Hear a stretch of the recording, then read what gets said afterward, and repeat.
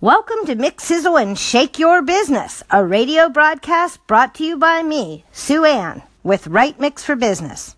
On yesterday's show, I talked about how fun, easy, and exciting producing a podcast using the Anchor.fm app is, and how easily my podcast was added with just a couple clicks to the Apple Podcast library. The truth is, Anchor does all the work, and the cost for the show, so far, minimal. Basically, if you have a cell phone, you're equipped. But today I want to point out a few of the tips I've learned along the way while testing and experimenting with the app. I think these things are important. Then, I'm going to talk about why I decided to continue the show.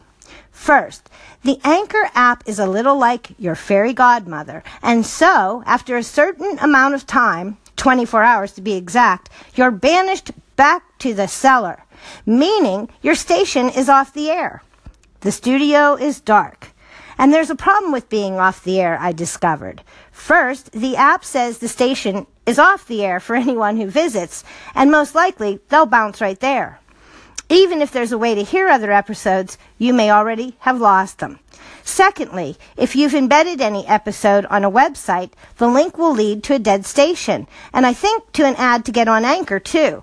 And while I love Anchor Radio so far, and I encourage you to try it, I don't want samples of my station on the web to be ads for them and not what I wanted to share. What this means is the challenge to create daily content is huge and also essential to maintain your audio presence working from the app, which is right now my audio content home base. So, I think you can add more than one segment at a time to your station, and I think the next recorded segment will populate the station after the current segment reaches the 24-hour point. But what I don't know is if that segment's 24 hours begins at the upload to the station or not until after it takes over as the current station recording. So right now, I record a station show segment right from my iPhone. I use the app. It takes 5 minutes. That's all you can record max. And then I upload it to my station. I save it as a titled episode, and I start sharing it from there. I took a little time, I admit, to figure out what kind of podcast equipment I need when someone was nice enough to point out, thank you, Laura, that you can just use the app to become an Apple Podcast. Oh my gosh, it was so easy and right there waiting all along.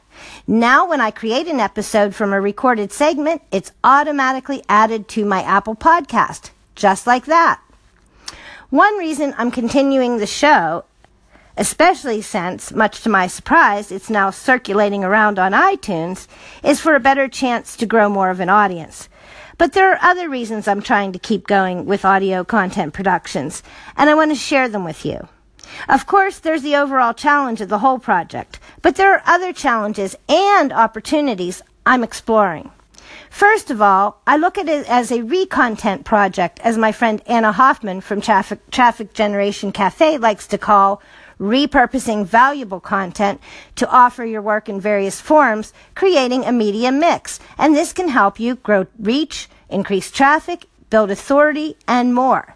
Secondly, I'm looking at it as a writing project for practice in succinct communications, a practice I need practice in, according to the very wise Mark Schaefer.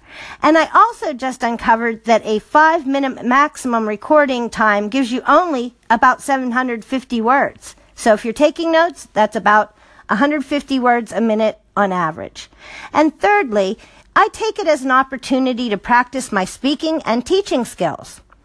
Finally, I've been so crazy busy lately that I wanted a chance to keep creating and producing and sharing valuable business and content tips, marketing ideas, insights, and all of that in an ongoing and possibly quicker way.